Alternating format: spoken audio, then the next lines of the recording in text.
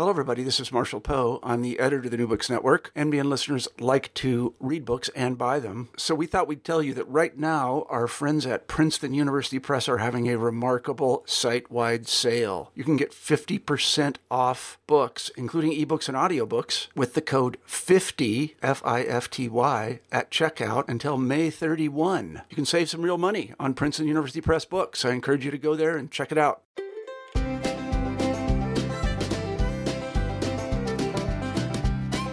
Welcome back to New Books in the American West, a channel on the New Books Network. I'm Stephen Hausman, visiting lecturer at the University of Pittsburgh, and your host for our interview today. I'm speaking with Joshua L. Reed.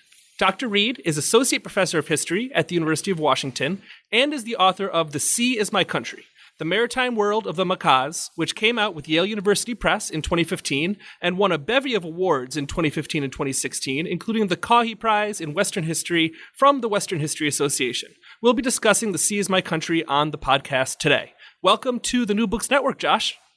Great. Thank you for having me, Steve.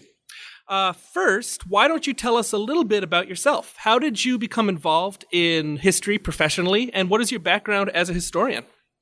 Great. So I'm a born and raised Washingtonian. I'm a member of the Snohomish Indian tribe, which is a Coast Salish peoples here in the greater Puget Sound region. So I kind of came into history, I guess you'd kind of say almost kind of through the back door. As an undergraduate at Yale, I majored in political science and picked up a second in studies in the environment. Probably only took a handful of history classes, sadly, because my history background in high school was pretty underwhelming. It was the sort of experience where the football coach taught history and barked at us and told us to read the chapter and answer questions and stay quiet. My interest didn't really emerge until later when I started teaching middle school back here in Seattle. One of the courses that I taught was Washington State history. So I kind of came to my interest in history a little later, perhaps than some other people who are in my profession.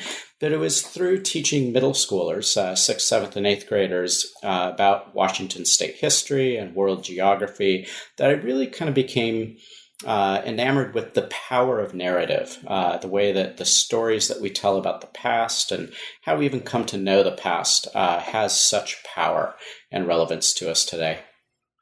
And what got you interested in the history of the Makahs and of the environmental history of the Pacific Northwest more generally? Yeah, well, those kind of emerge, especially the Makah history bit, that kind of emerges from my longer background as a Washingtonian and as a Native person here in Washington State. My grandfather used to take my sister and I down to Claylock, which is a series of beaches just south of Cape Flattery, and we go camping there, and he'd stoke up a nice driftwood fire and tell us stories about his own mother and grandmother and their, fishing activities out on the water and drying salmon in the house. And so I came to really kind of appreciate the role of people, specifically Native people, in this marine environment that was such a core part of my growing up. Additionally, around that same time, my parents started to take me backpacking. And the first backpacking trip we did was down to Cape Alava, which is right there at Ozette, which is part of today's Makah Reservation. And that's really the site of one of the premier archaeological digs in the Northwest Coast. So that's where back in the 1970s, there were a series of excavations for more than a decade of this village, this Makah village there on the coast. And so, as a young person growing up, I got to experience and see this active dig, which was just really interesting to witness. And to see Makahs working side by side with archaeologists from Washington State University, this really active, prolific archaeological site. But then finally, what really kind of drew me to this particular topic, especially the intersection of indigenous history, specifically Makah history, and the environment, was through teaching Washington State history, particularly around 1998 and 1999, as Makahs were stepping up their interest in hunting a whale. There was all kinds of rhetoric, specifically racist rhetoric, in newspapers and television news coverage that my students heard, and they would come into the classroom and ask questions about that. Like, why do people describe Makahs this way? Don't they understand that's racist? Why don't they know more about the treaties? And so they were asking some kind of very historically grounded questions that then I was like, this would be really interesting to look at in a more substantive way. So that kind of led me then on to graduate school. Well, let's get into the book. And to begin with, why don't you set the scene a bit for us? Tell us where exactly the Chadi borderland is, and where does that geographic idea come from? Yeah. So the space that I ended up writing about is right there at the northwestern point of the contiguous United States, Cape Flattery. And this has been the homeland of Makah peoples for many, many, many generations, for forever, from the stories that they tell. So for me, I approached it as not the northwesternmost point of the contiguous United States, but from a Makah-centric view, which then led me to ask, well, what would Makahs have called this area? What would they have called these marine waters, the lands and islands that are around there? And they didn't really have a specific term for all of kind of the set of their homelands. But they did have a name, and this is one of several Makah names for Tatoosh Island, which is just right there off of Cape Flattery. And one of those names is Chadi, and that's one of the Makah names for that island. So when I was starting to think about, okay, how do I reorient readers towards something that is more Makah-centered, that's when I kind of came to the point that this name that they called Tatoosh Island is a great name to use to help readers think about this from a Makah perspective. So from kind of non-Indigenous perspectives, this is right there at the western edge of the Strait of Juan de Fuca. If you're standing there at Cape Flattery looking out at Tatoosh Island, you can see across to Vancouver Island. You can see the mountain ranges there. And so this term, then, Chadi, is what I embrace to try to orient my readers in this marine landscape. Tell us about the political geography of this borderland, particularly in the latter half of the 18th century when the narrative of the book really kind of gets going. Who lived in this region, and how were their social and their economic systems adapted to the region's ecology in particular? So by the mid to late 18th century, when Europeans finally kind of start to intrude upon this part of the Pacific, this was a landscape that I describe as a borderlands. And so kind of, I take a very straightforward definition to borderlands, space or a region that is contested and shared by distinct peoples. And so then that led me to think about, okay, well, how do I describe the distinct peoples that are in what we traditionally call the Northwest Coast region? From kind of an anthropological culture area perspective, the Northwest Coast, especially right there at Cape Flattery where the Makahs live, that's where you have a number of different peoples kind of rubbing up against each other, coming together. So you've got Coast Salish people, which is where my personal background comes from, coming out of Puget Sound, the Salish Sea region, that are kind of further to the east in the Strait of Juan de Fuca. Some of them are coming out to trade and engage with other peoples there at Cape Flattery. You have Other peoples like the Quileute, the Hoh, and the Quinault, and even people from Columbia River who are coming up to Cape Flattery to trade. And then you've got all of the Northwest Coast peoples there at on Vancouver Island and further to the north, who are coming down to Cape Flattery. And so Makahs are right there in the middle of all of these different peoples coming together. And so directly to their north, they've got a range of Nuu-chah-nulth First Nations, people up based around Nootka Sound and Barkley Sound and Clayoquot. And then they've got people like neighbors like the Clallams to their east, and then some of those tribal nations to the south. And so each of these groups really did embody a different people and thought of themselves as different peoples different from others, from their neighbors.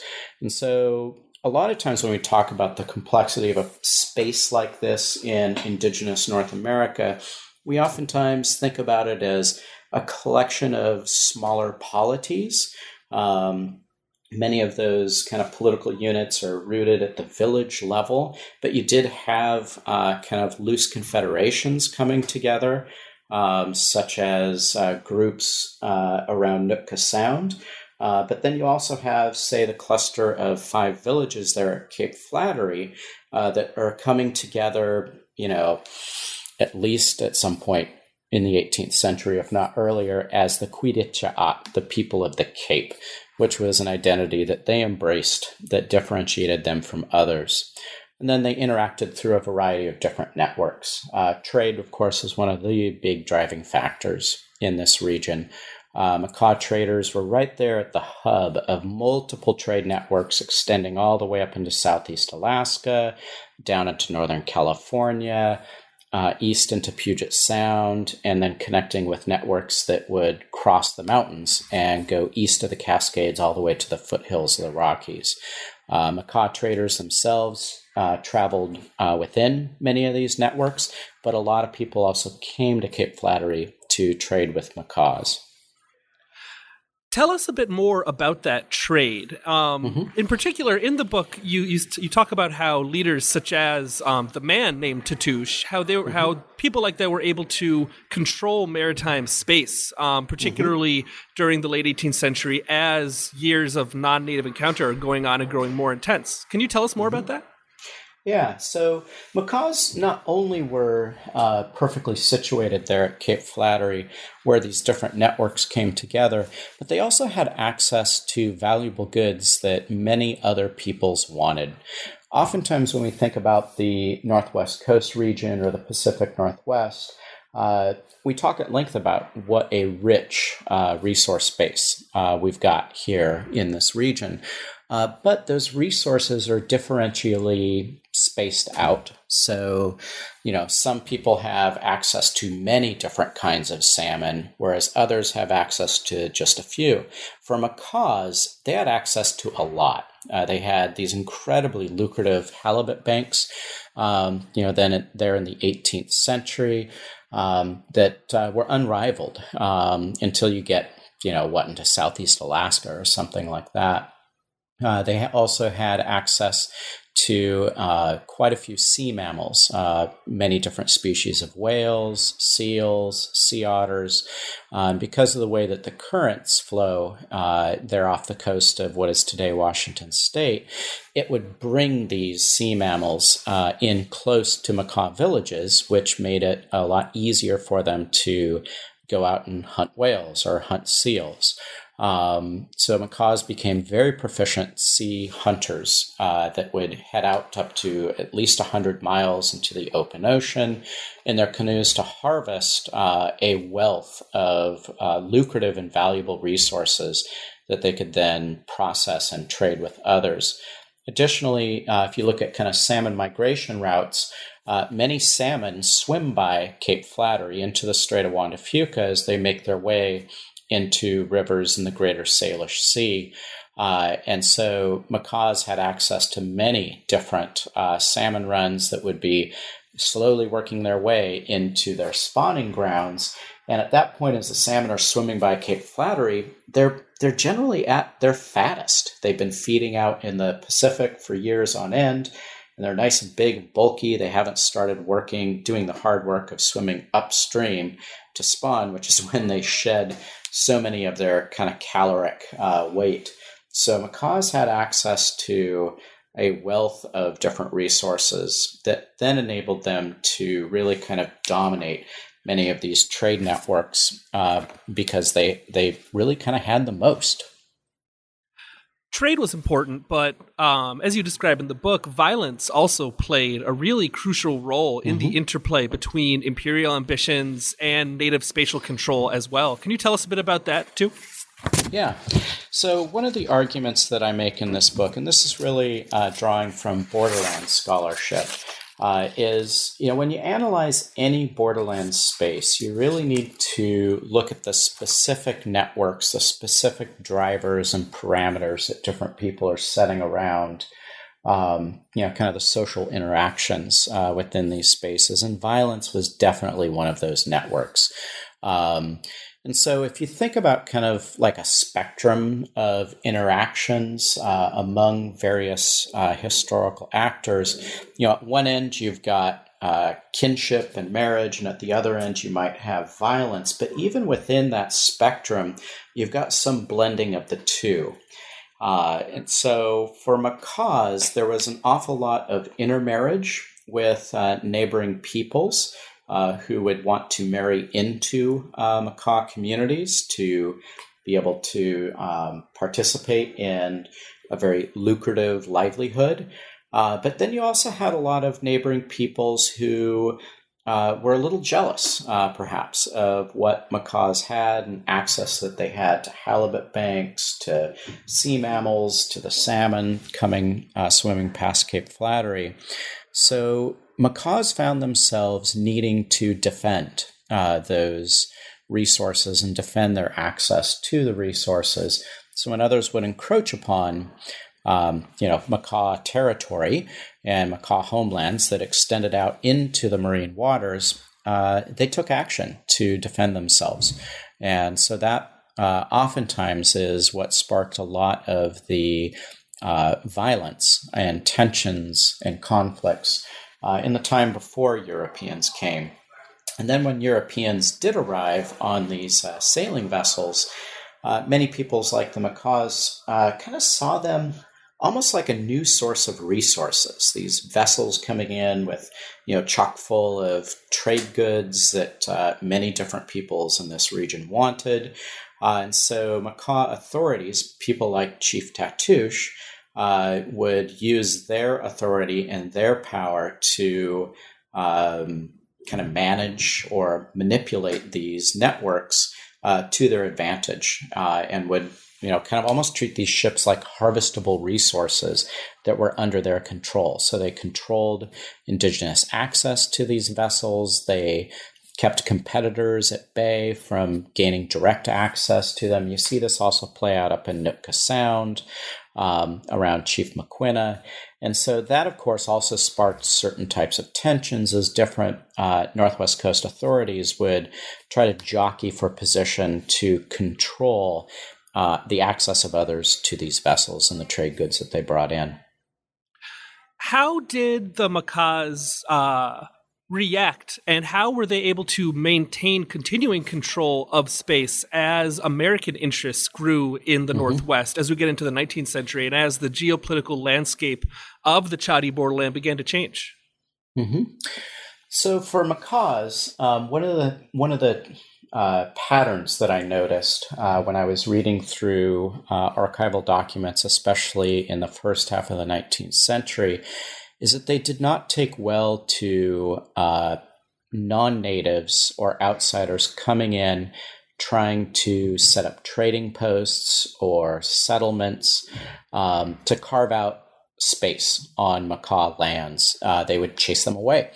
And so, or they would redirect them. And this is also one of these interesting patterns that I see when I kind of look broadly at indigenous history across North America, is it was not uncommon for non-natives to come in and start, interacting with these indigenous authorities and say, okay, well, where's a good place to settle? Where's a good place for me to set up a trading post? Where's a good place for me to set up a town or something like that? And what Makahs would do is they would direct them to other spaces. They'd say, oh, those lands over there on Vancouver Island, those are perfect for your settlement. Why don't you go set up shop over there, and we'll come visit and make sure that we trade with you. But they were not very welcoming to having non-natives settle and trade within their own territory, within their own homelands. There was one trader, Samuel Hancock, who initially got set up there at Neah Bay and was chased out, but then was invited back in a little later by another Makah chief who seemed interested in kind of managing and controlling the trade that was coming into Hancock. But then there was a competing Makah chief who really didn't want Hancock there. And then this is when diseases struck, and at that point, they chased Hancock out once again. So one of the ways that Makahs were able to really kind of retain their control over their homelands and their marine spaces was by continually keeping others out who were not there with their permission. This happened on the land, and this also happened on the ocean. You mentioned disease just a second ago, and the epidemic diseases that swept through the Chadi borderland were really an important moment in the history of this region. But as you say in the book, they're also not even close to the end of the story, which is how a lot of narratives about disease and indigenous people go. That's not really the case. Can you tell us how epidemic disease did change the region, and also what didn't change even after these diseases swept through? Yeah, so the history of diseases in this area is still something that, we have some pretty solid understandings of, but then we really need to look at very particular case studies to start to tease out where some of the differences are. So for Makahs, up until the kind of early 1850s, they did a pretty good job of keeping these large European crowd diseases at bay, things like smallpox or the plague or malaria. And it wasn't really until the early 1850s that disease hit the communities there at Cape Flattery, because Makahs would hear about diseases, say, in other parts of Puget Sound or down in the Columbia River, and they would steer clear of that and keep people from coming in when there was some type of epidemic that was racing throughout other parts of the region. But in the early 1850s, you have one disease after another, kind of waves of epidemics that do begin to intrude upon Makah villages and households at that point. Some of the, like the first round with malaria is brought by the U.S. survey crew. And, you have a lot of Makahs that are coming to the doctor there with the survey crew asking for medicine or for help. And then shortly after that, you get a few Makahs who had been part of a crew of a sailing vessel that I think at that point was coming up from San Francisco. And they got off there at their Makah villages and brought smallpox to the community. And that ripped through the Makahs. And in about a year and a half period, they lost about 3/4 of their people. And that was right at the moment when Isaac Stevens, then territorial governor of Washington State, caught news that, the Makahs have been hit hard by these high disease mortalities. What a great time to come on out there and try to impose a treaty on them. So Stevens came out hoping to take advantage of what he thought was a demographic collapse. And indeed, the collapse was quite substantial. And if you read the negotiation notes for that treaty, you see that Makahs, were literally heartbroken, talking about specific family members who they had lost, the people who are speaking, the Makah authorities who are speaking to Governor Stevens, at that time remarked on the fact that, just a year ago, they weren't the big chiefs.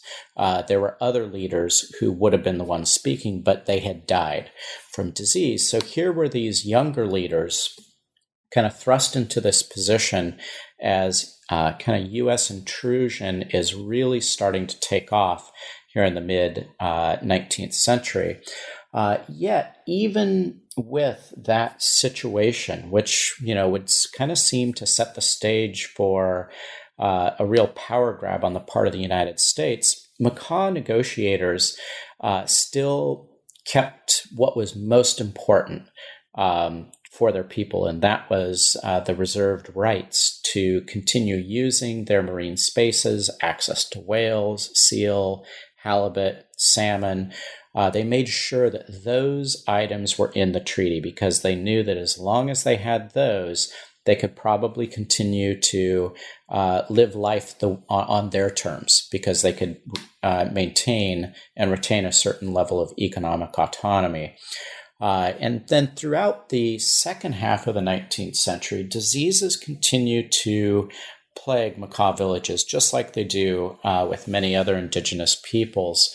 And so it was like recovery was very difficult to achieve throughout the 19th century. And at the same time that Makah numbers are being kept low, just like other indigenous population statistics throughout the Northwest coast, you have rising numbers of non-natives coming to the region, taking up settlements, beginning towns, and eventually taking up the fisheries.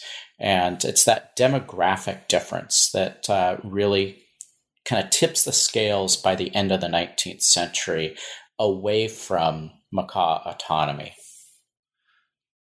What is a moditional economy? That's a phrase that starts to appear in the book after, especially the 1855 Treaty of Neah Bay that you were describing a few minutes ago. What is that, and how does it relate to the Makahs after this period?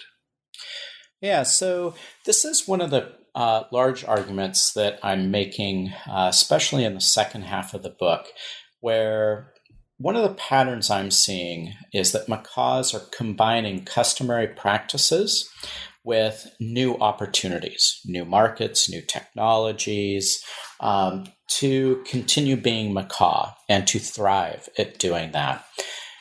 So in, writing a book like this, of course, you read widely within, the literature of American Indian history and the region. And I came across a very useful book by John Lutz, a historian up at University of Victoria.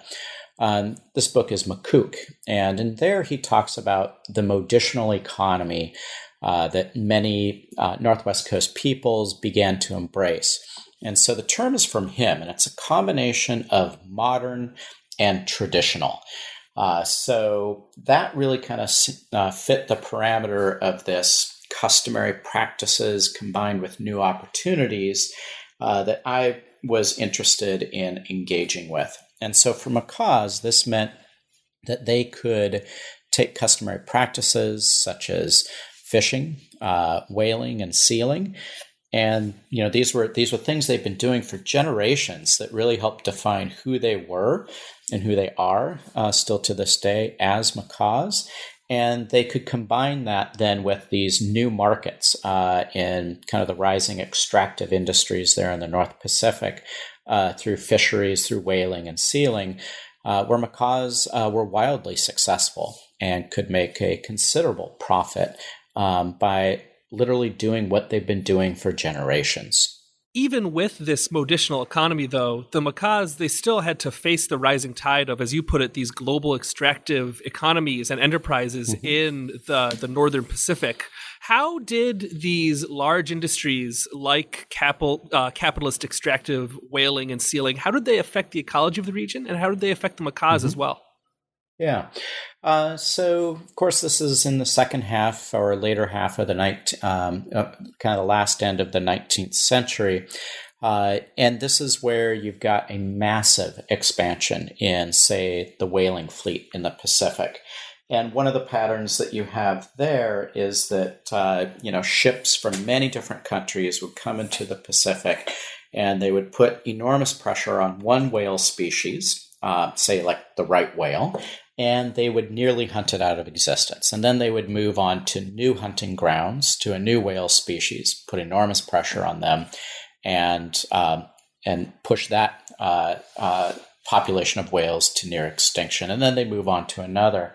So you've got that larger pattern unfolding on a massive scale in the second half of the 19th century, say with whale hunting.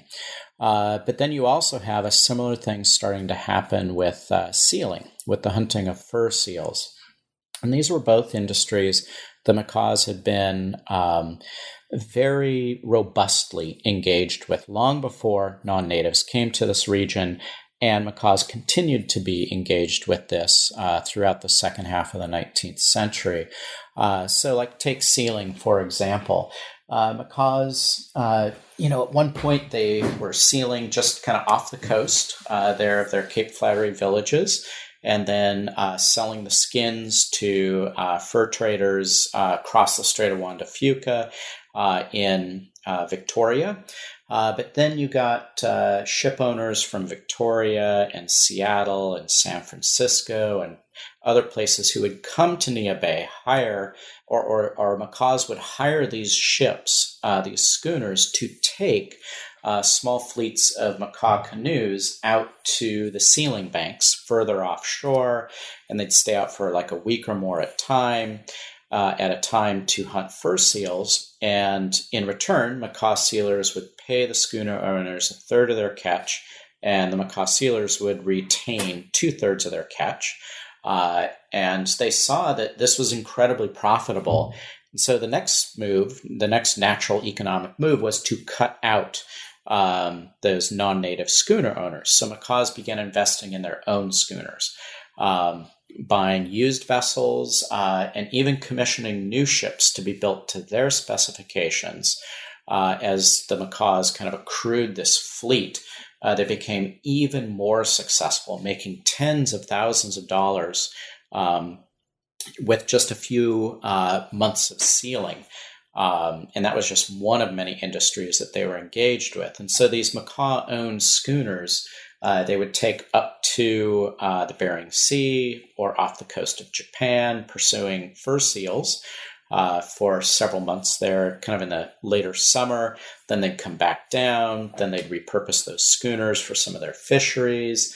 Then in the early spring or even late winter, they'd be engaged with coastal sealing as far south as Northern California. Then they go back up to the Bering Sea. And so what we see then is not a pattern of just kind of these native hunters casually spearing a few seals because they got hungry and can sell the skins on the side. But we see these savvy indigenous entrepreneurs making capital investments in this extractive industry. And that, to think about, kind of the scale of all of this, macaws being very involved, very successful, that was a good thing for them. But they were just one small slice of a much larger fur sealing industry that had a pelagic dimension where people would go out into the ocean and hunt seals. But it also had a land-based dimension up in the Pribilof Islands in the Bering Sea, where fur seals have their birthing grounds. And so this fur seal population was getting hammered on all sides.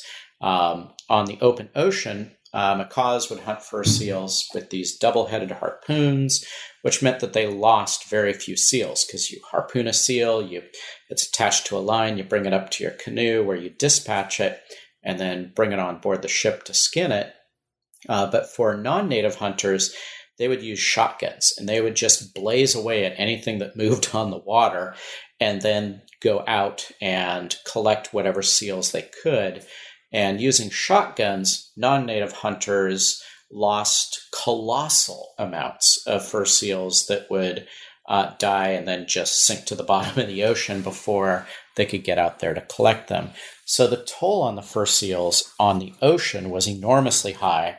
Then once the fur seals got to their birthing grounds, gangs of hunters employed by these commercial operations that held a monopoly over the Pribilof Islands would go out and club seals dead and harvest them that way.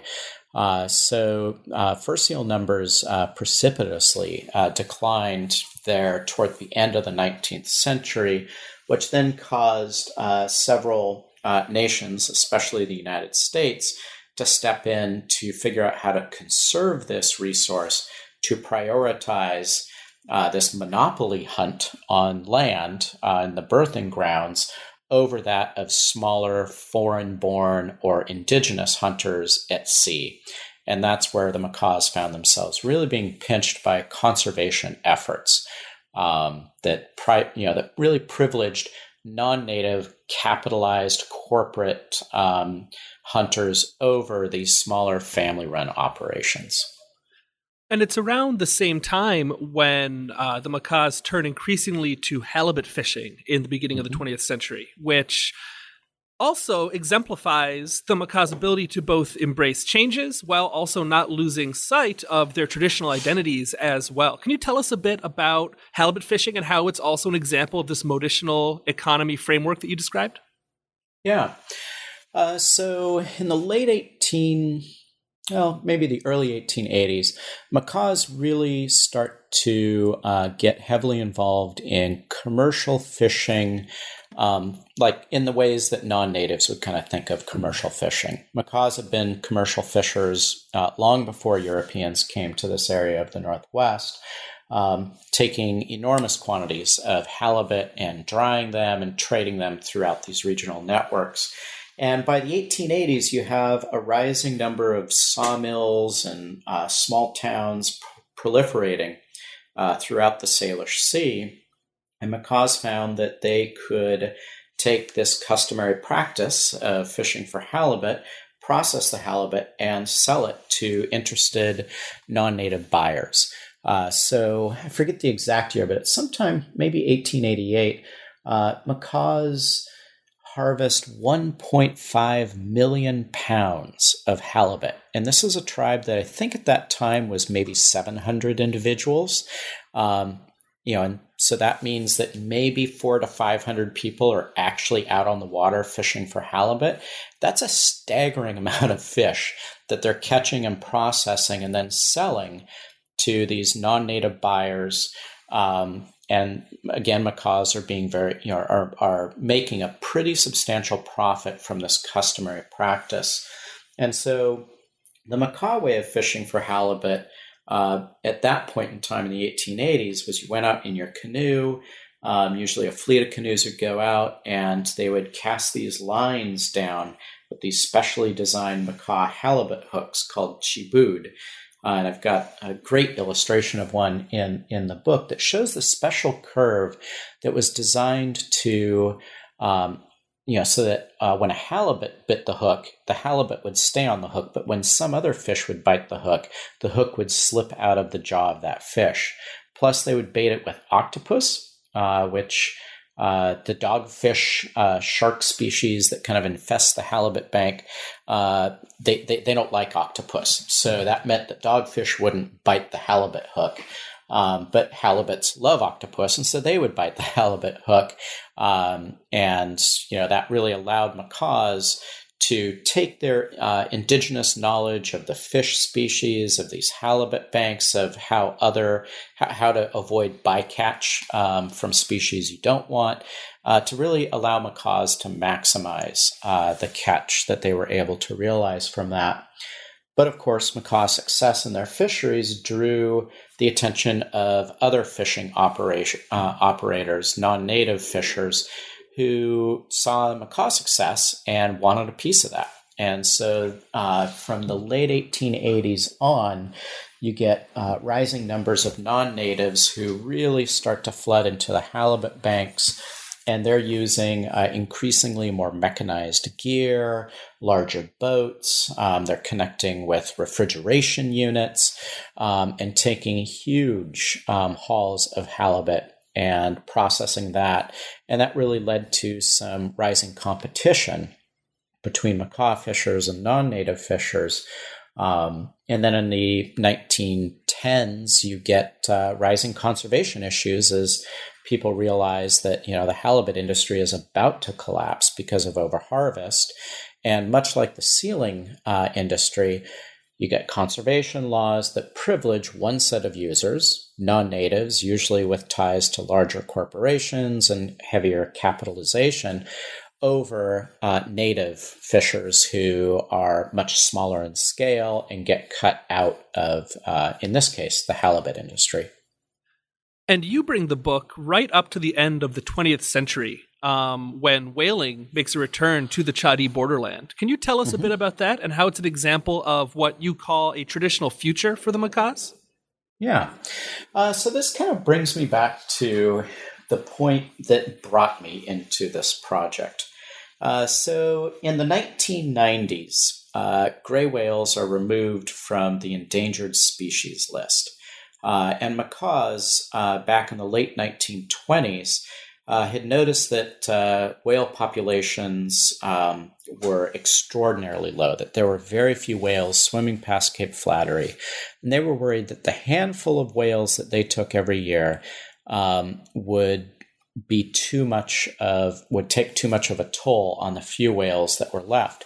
So in the late 1920s, I think it was around 1928, they held at that time what they thought was the last whale hunt for that generation to show the younger generations how to hunt whales, with the idea that we will put a moratorium on the whales that we take, allow the species to recover.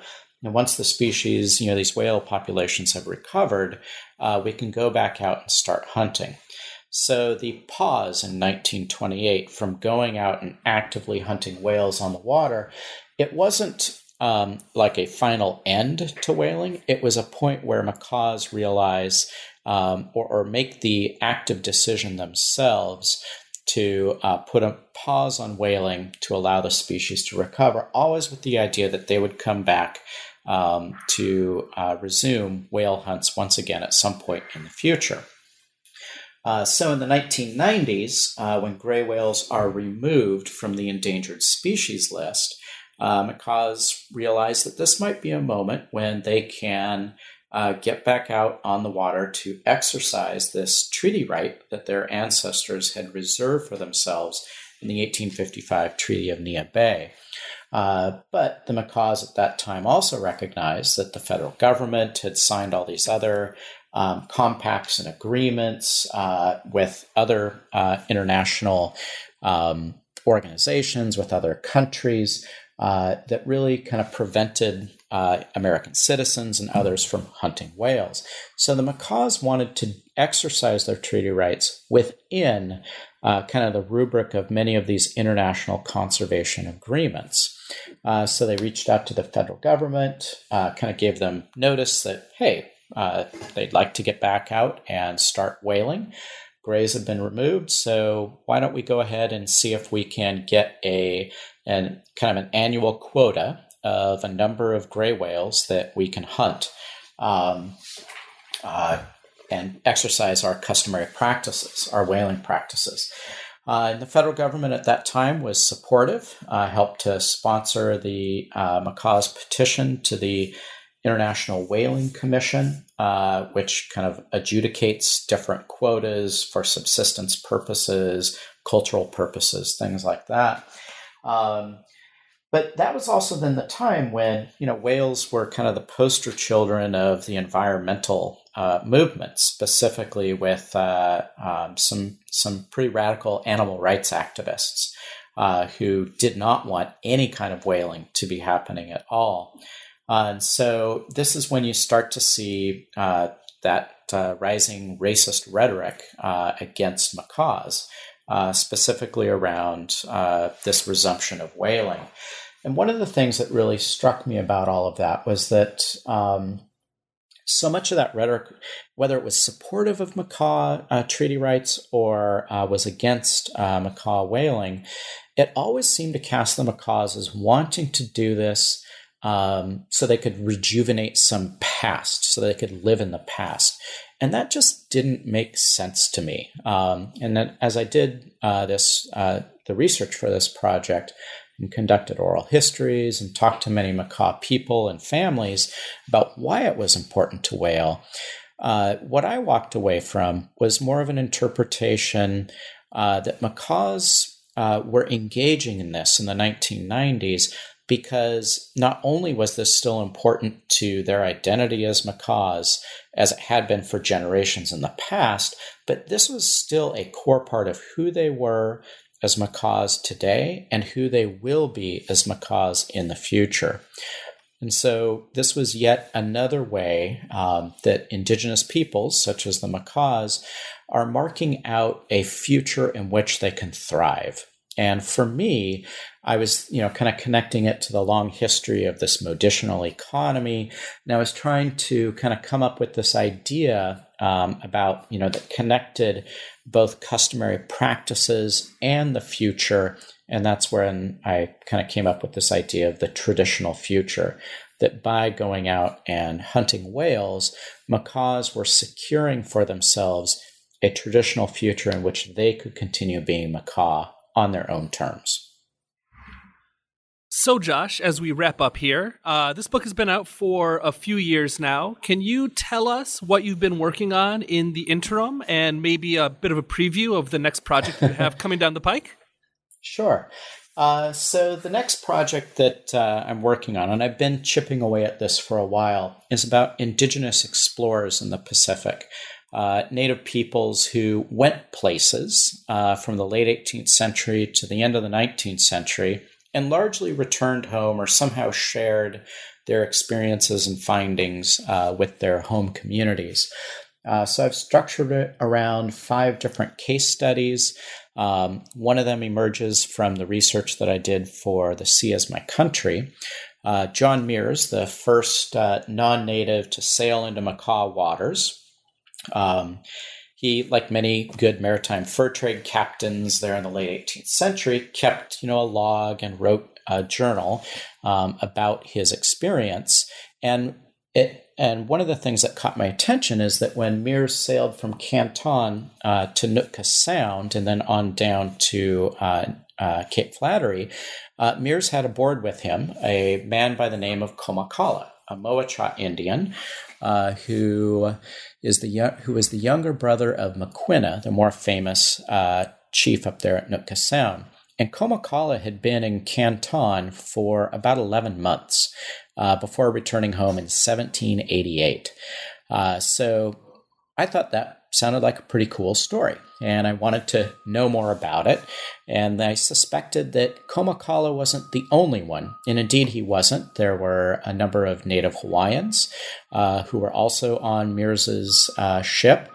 And then as I started looking around at many other kind of maritime accounts, I saw that there were quite a few indigenous peoples in the age of sail using these new opportunities, these sailing vessels, to travel around the Pacific and indeed around the world. And for me, it seemed to kind of flip on its head this normal assumption that we have that indigenous peoples lived static lives waiting to be discovered by others. Because instead, what I was seeing by looking at these case studies is how native peoples in the 19th century were exploring the world too. So that's largely what I'm going to be grappling with in the next project. That sounds like a fascinating and challenging book to be writing right now. Yeah.